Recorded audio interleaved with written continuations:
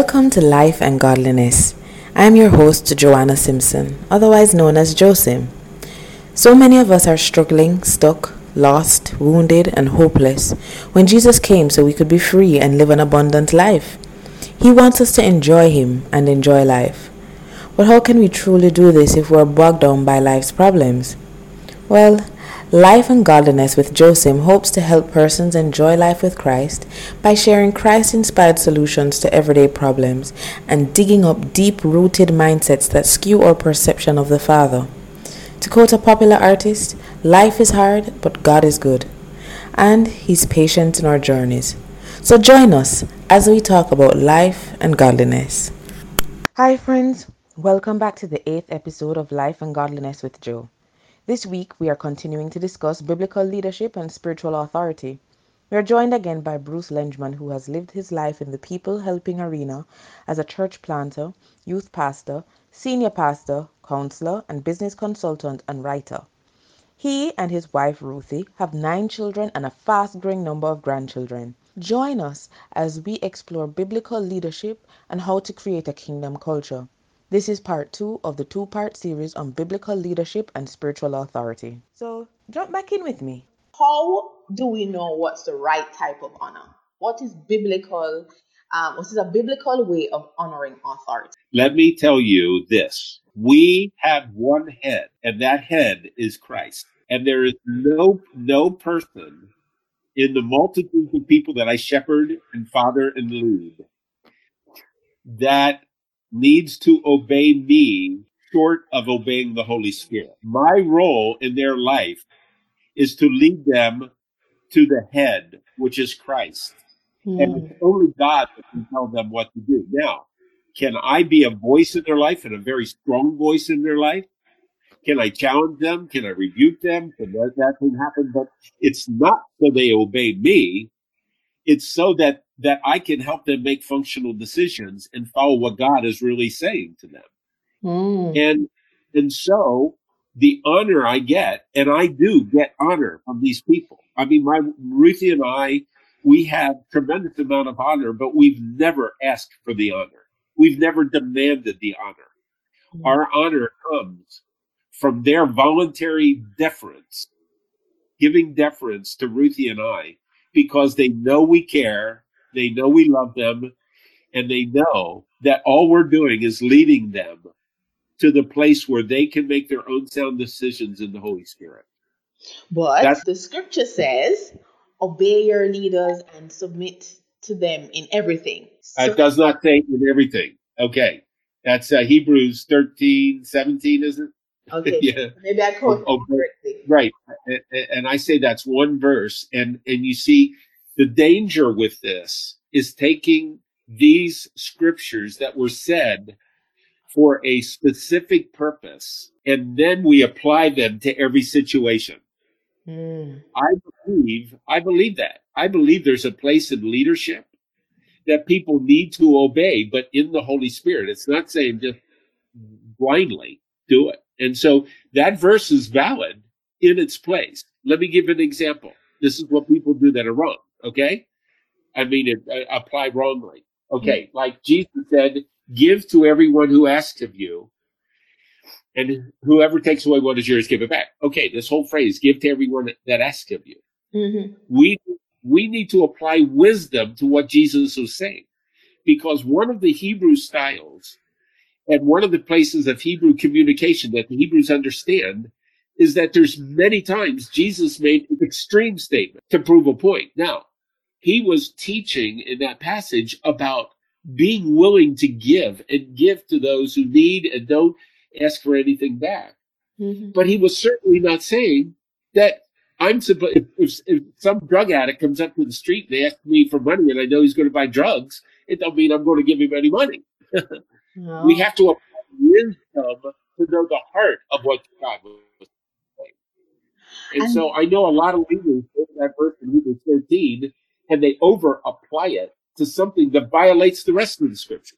And that's a very important point, Bruce, because I think what happens a lot of times is almost as though when we become Christians, is it's almost as though we feel like we should become doormats, and just allow everybody to do everything, not necessarily have much discretion where certain things are concerned, because we're doing what God asks, and so it's interesting that this conversation is in a sense taking the tone of boundaries. That yes, we are called to do these things, but what's the context? What are the boundaries? And the fact that God does tell us to use wisdom, so it's not just applying certain things in isolation, but it's doing it in the context of the whole Bible, in the context of the entire scriptures. Yes. And I think that honestly, the boundaries come. We cannot fully discern how to live until we know who we are. And until we have taken our wounds to the cross. Now, I want to tell you why God sometimes leaves us in abusive situations. I will tell you this, okay? Because he's trying to get us off the throne of our life. Where we might be 95% off the throne of our life, but when something happens that we don't like, we run right back to that throne. Yeah. I taught this in a church earlier this year about the getting off the throne of your life and the different stages, but the places where I said, where are the places where you still allow yourself to stay on the throne of your life? And literally, I asked if anybody wanted to come up and just renounce the throne of their life and say, God, you have all. And I kid you not, 90% of the church came to the altar. I mean, some in tears and just like realizing that they've been on the throne of your life. Well, God puts us into situations so that he can get control of our life. And that's why Paul said, I am in labor. He meant childbirth, Paul said. He says, I am in labor till Christ is formed in you. And so we need to know, literally, people need to sit down and listen to, what is it, Stenock, or how do you pronounce it? Yeah, I Know Who I Am. They need to sit down and listen to that day after day after day until it gets into their heart and they learn, I know who I am, and I'm not going to let the devil let my past define my present, because it will destroy my future. And I am a new creature in Christ Jesus, and greater is he that is in me than he that is in the world. And the same spirit that raised Christ Jesus from the dead dwells in me. And I'm seated in heavenly places in Christ Jesus, and I am complete in him, and I have access to all spiritual blessings, and he has overcome the world, and on and on. So just to be a little bit more specific, if my pastor is saying X, but I truly believe God is saying Y, how should I deal with that? How should I address that? Joanna, it would depend on the situation. Okay. For example, if a leader has authority over his own vision, over the place where God has given his authority. Okay. Now, the difference is if it's in a hierarchical place where the leader said it, that settles it, then there's trouble. But right or wrong, in any situation I go into, I don't violate the authority of that house. That doesn't mean the authority of that house is right. It just means I don't violate the authority. I go in and I honor the authority of the house. That doesn't mean I have to agree with it or do it. But a leader has to make decisions for himself. He has to make. Now, the way we do it, we have leaders, in the two churches I oversee, there's pastors. But they surround themselves with healthy teams. That they surround themselves with healthy teams that have the freedom to challenge, the freedom to disagree, in a loving way. It's a safe, I create in my mentoring of teams, I create a safe environment where everyone can be who they are, because that's the way we get to the answers. And so, yes, we have a leader, but it's not a leader who says, I'm Jesus Christ in this church. He's a leader that says, I'm just appointed to lead, but I need every one of you to help me lead. I need all your gifts. Okay. And so when you disagree with something, you can appeal. If you have a healthy leader, you can appeal. But if it's a crucial matter that has to do with something that you don't actually believe in and you're compromising your faith, you can't go along with it. I don't care what the leader says. You cannot go along with something that violates your spiritual integrity. So what's interesting to me is that, for example, when you were talking a while ago, you said you have to honor, but it doesn't mean you have to agree or do it. So if you are supposed to clearly outline what honoring a leader would look like for you, how would you describe it?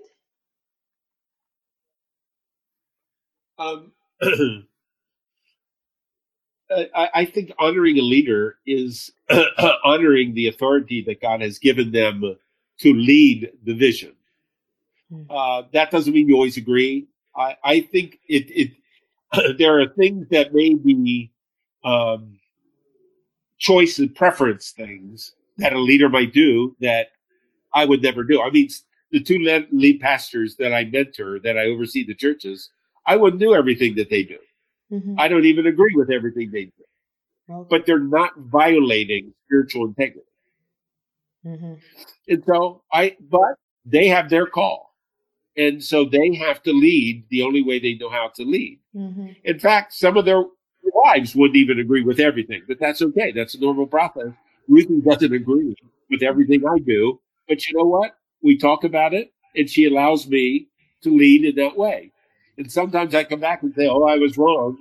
And sometimes she comes back and says, I was wrong, but that's just the way it is, Okay, so let me take you to another place. And this is very important, Joanna.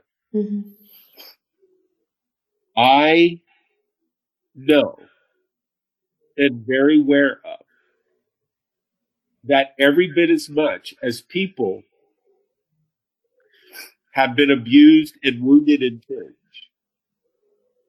that good leaders have been wounded by the people. It's a two-way street. We talk a lot, and we want to talk about spiritual abuse. I've been on both sides.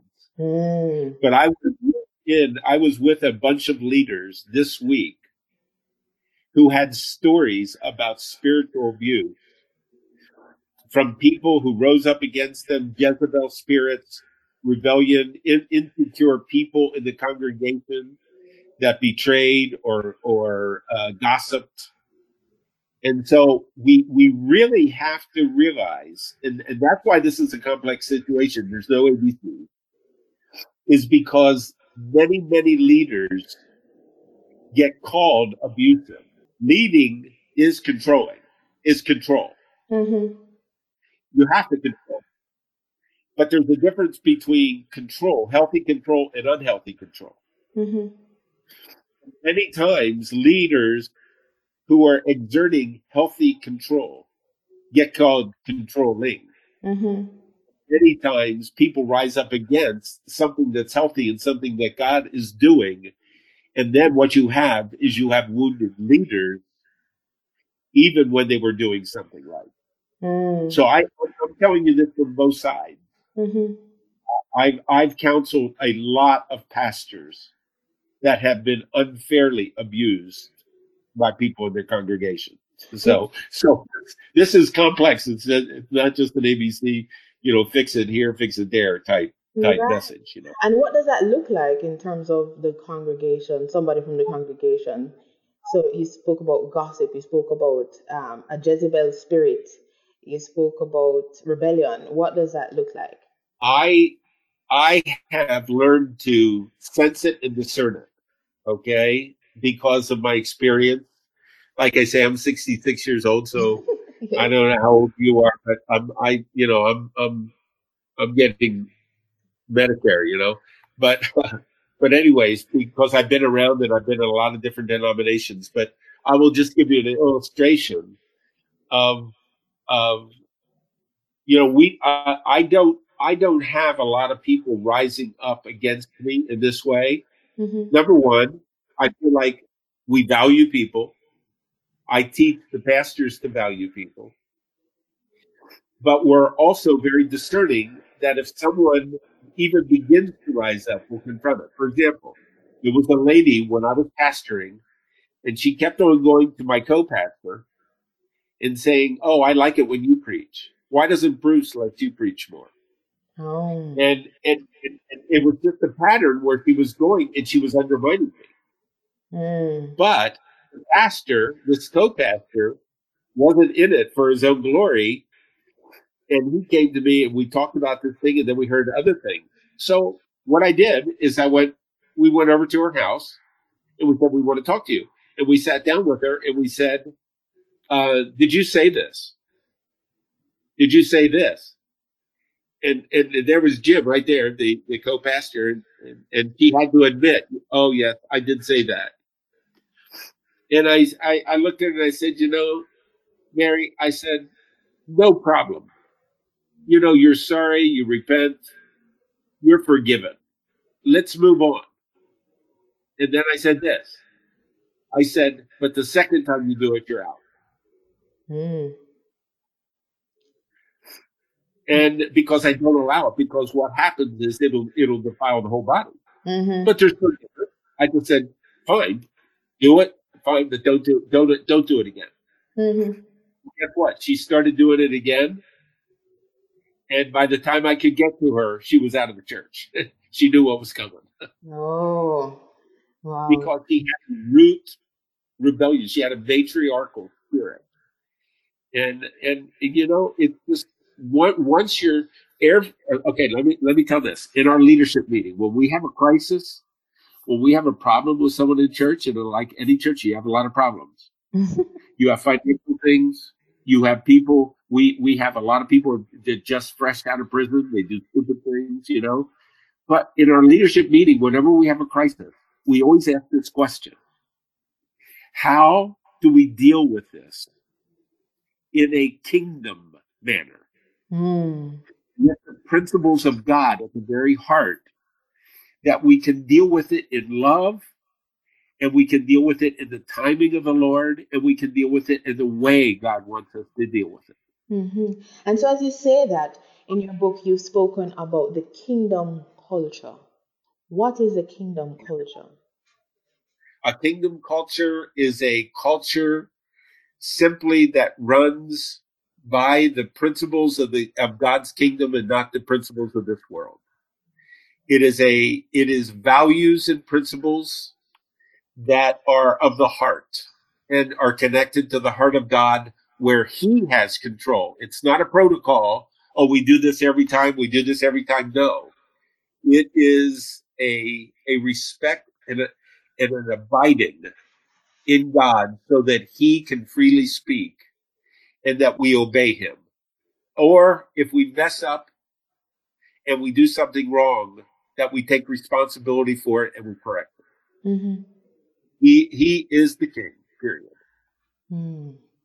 And believe me, there's lots and lots and multitudes of churches and leadership teams don't understand the principles of the kingdom. Mm-hmm. I mean, the book that you read is just like part one of I think I have like part 4 that I could put out of just the principles of the kingdom. Mm-hmm. It's just like how to value people, how to love, how to come up under, and yet still lead. How do you do that? How does one do that? Come up under, but yet still lead. Is it what you were describing in terms of how you father person? So it is, allowing them to feel your presence, that you care, but still giving guidance, and still pointing them to Christ? Yes. I wish you could talk to one of the pastors that I I gave the church to about 7 years ago, Mm-hmm. and I have worked with him every week. You say, what does that mean to both serve and lead? I lead him because he defers respect to me. You see, in the kingdom of God is more about spiritual authority than it is about positional authority. What's the difference? And there's a lot of people, Joanna, that have a positional authority, but they don't have the spiritual authority with it, and it doesn't work. Oh. A spiritual authority would be the metron they have. For example, you have people who are pastors that don't have any clue how to pastor. Okay. And so they have a position, and they're operating on a position, but they don't have the spiritual metron or authority to succeed in that. And so what happens is then the people are surrounding those decisions become victims of somebody that doesn't know what they're doing. So I get together with Sean, who's the pastor, and I work with him. I correct him. In that way, I lead him by giving him advice and wisdom and prophetic words, and Ruthie with his wife, Tammy, about where he should go and how he should lead. And I'm there, and he's opened up to me to correct him. But in the same way, I come up under him and I allow him to make failure. I allow him to fail. I allow him to do what I know won't work, but he has to find that out for himself. Yeah. And so we had an individual that came into our church, and he was going to be a counselor. And he had been abused. He had a truckload of abuse. And I looked at him and said, bro, I said, I want to tell you something. I am here as your leader to make you the best God wants you to be. And that is my commitment to you. My commitment to you is not about me becoming, you make me look good. My commitment to you is that I want to make you look good. Do good. Be good. And it's interesting again in this whole discussion about fathering and mentoring and leadership. You speak about correcting, and also in your book you spoke about it, and we spoke about it last week on the show about rebukes. And what does a rebuke look like? Should it be harsh?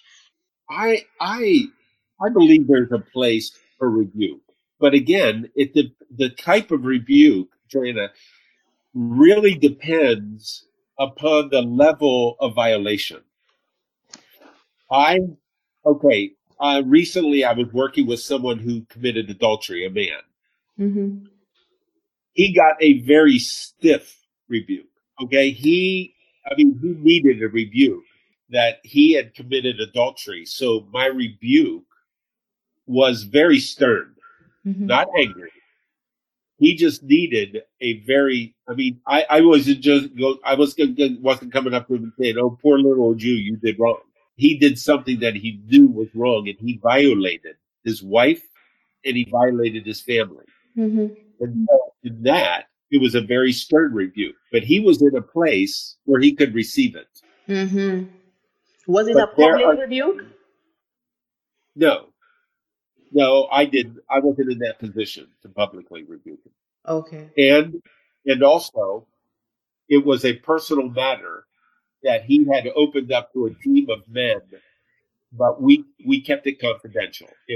We're very careful about bringing to the front of the church, and not sure that's always the best way to do it. So, in fact, I've seen a lot of abuse happen. But anyway, so we worked with him, and as of this today, I question somebody who knows what's going on in his life, because I've been detached, because we've been traveling and stuff for the last couple months. And I said, how are they doing? And the person who is intricately involved more than anyone else said, doing very, very well. But there's other times where I rebuke someone, but I don't even call it a rebuke. I call it, I'm going to show you a more excellent way. I want to correct you in what you're doing, but let me show you what you could have done or a more excellent way. So I try to make, I do, I try to make my rebukes positive moving forward rather than pointing my finger and say, bad boy, bad girl. Mm-hmm. Now, sometimes you have to do that because they need it.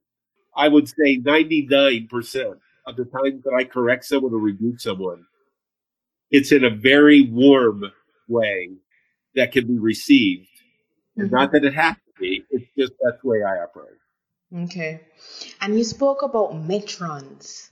You spoke about it in your book and you mentioned it a while ago. Could you share a little bit more on that for us, please? Metron is a very it's a biblical word that's translated measure, because a metron is like a measuring cup, okay?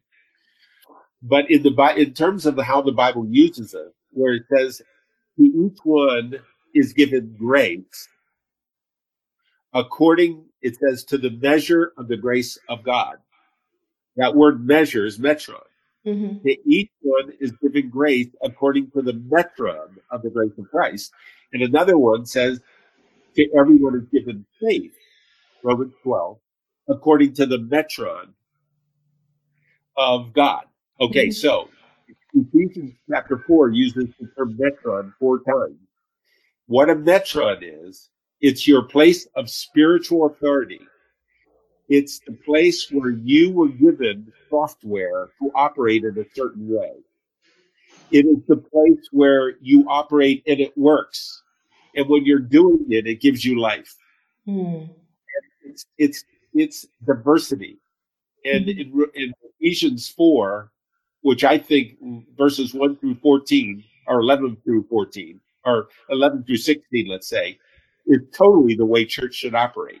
Mm-hmm. It's not about exalting these upfront leaders. It's about the true revival that we need. The true power of Christ comes when the whole body is released.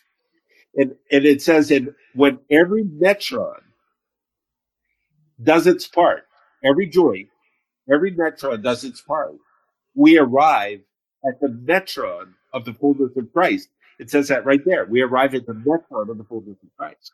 Mm-hmm. And so one of the things that the church has to learn to do, that's one of the things believers have to learn how to do, is to celebrate diversity.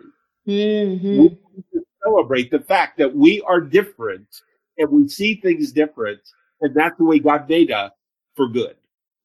Right. And in your book, you also spoke about, in light of these metrons, achieving unity and not necessarily uniformity. Oh, yes. I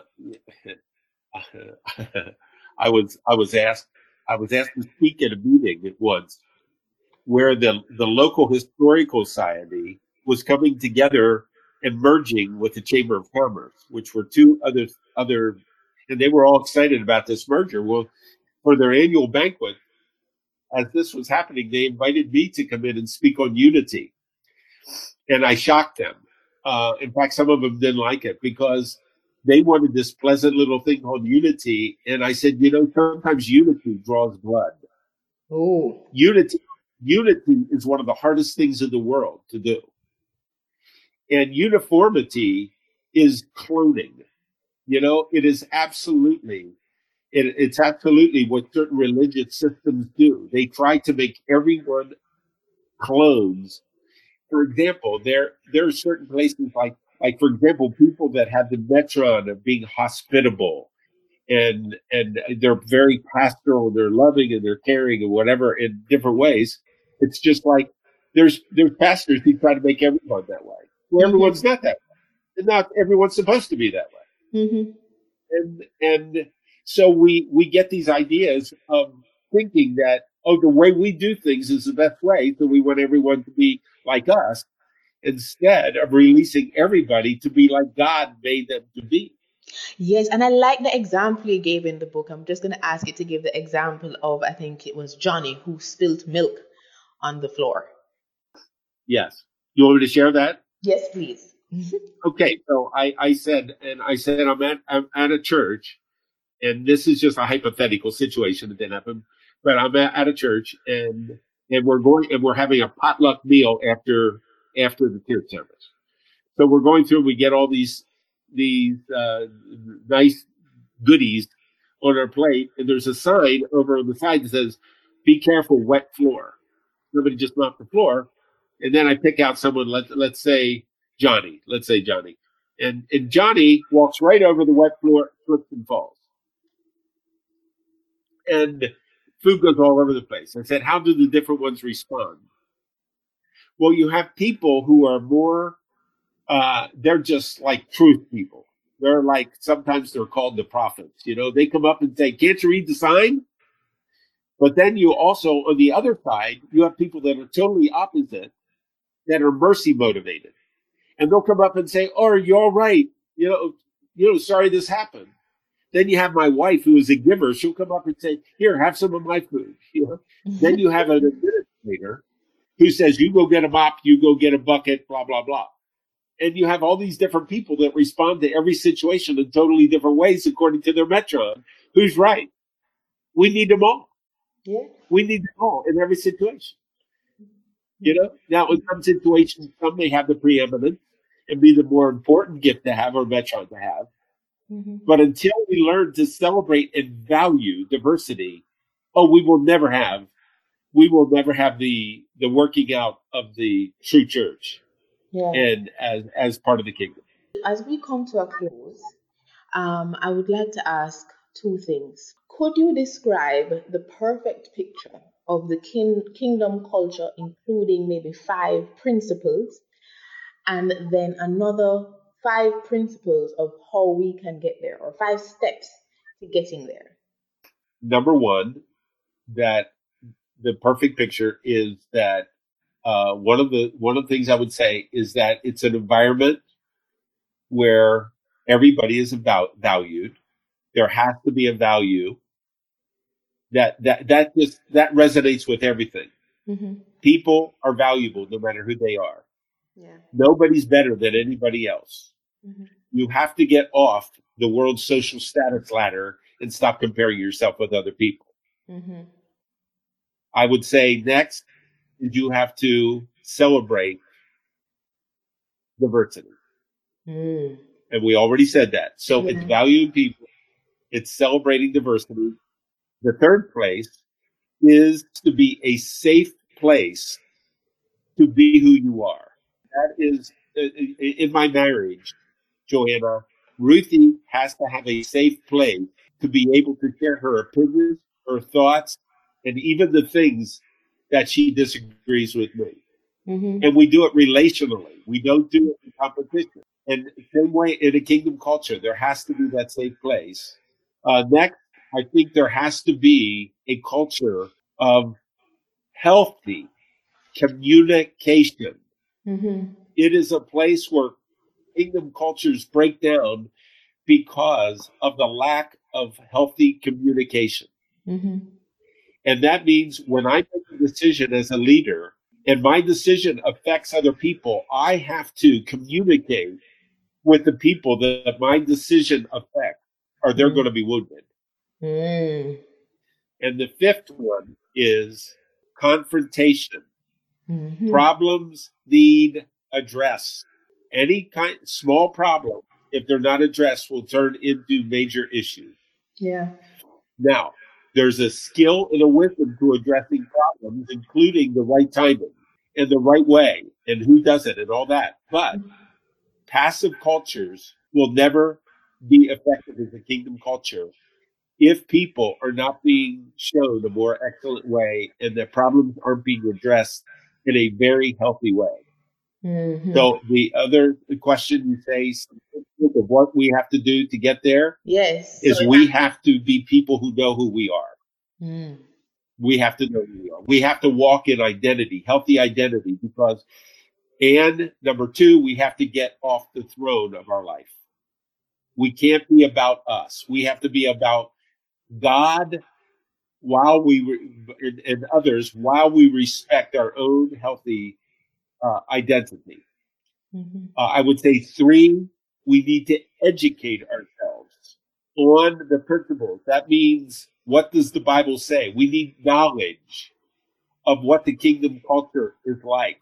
And knowledge is incredibly important. We need to build ourselves up.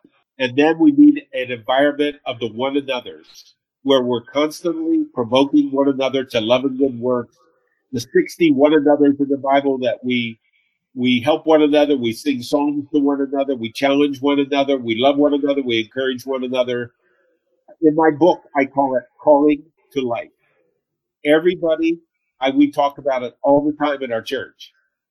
A healthy culture is a culture where everybody is calling everybody else to life, calling them to their potential, calling them to their God-fear. Thank you so much, Bruce. Just before we close, I wanted to ask you to just leave with our listeners the one thing you really want them to remember, and then just to pray over them. You know, as we spoke about in this time, many persons have been hurt, wounded by leaders, and as you pointed out, many leaders have been wounded by congregants. And if we continue in our woundedness, well, hurt people, and so we will continue to hurt each other, and there won't be healing in the church, and won't be able to serve God in the way He desires, as well as we won't be able to reach people in the way that God desires of us, because they won't see a true representative of Christ in the earth when they look at us. And so I just will ask for you to pray for our listeners as well. I will say, and the one thing I say, remember, is that no matter what happens to us, negatively in our life, whatever, God will use it. You can become bitter or better. And if you become bitter, you are a loser in that situation.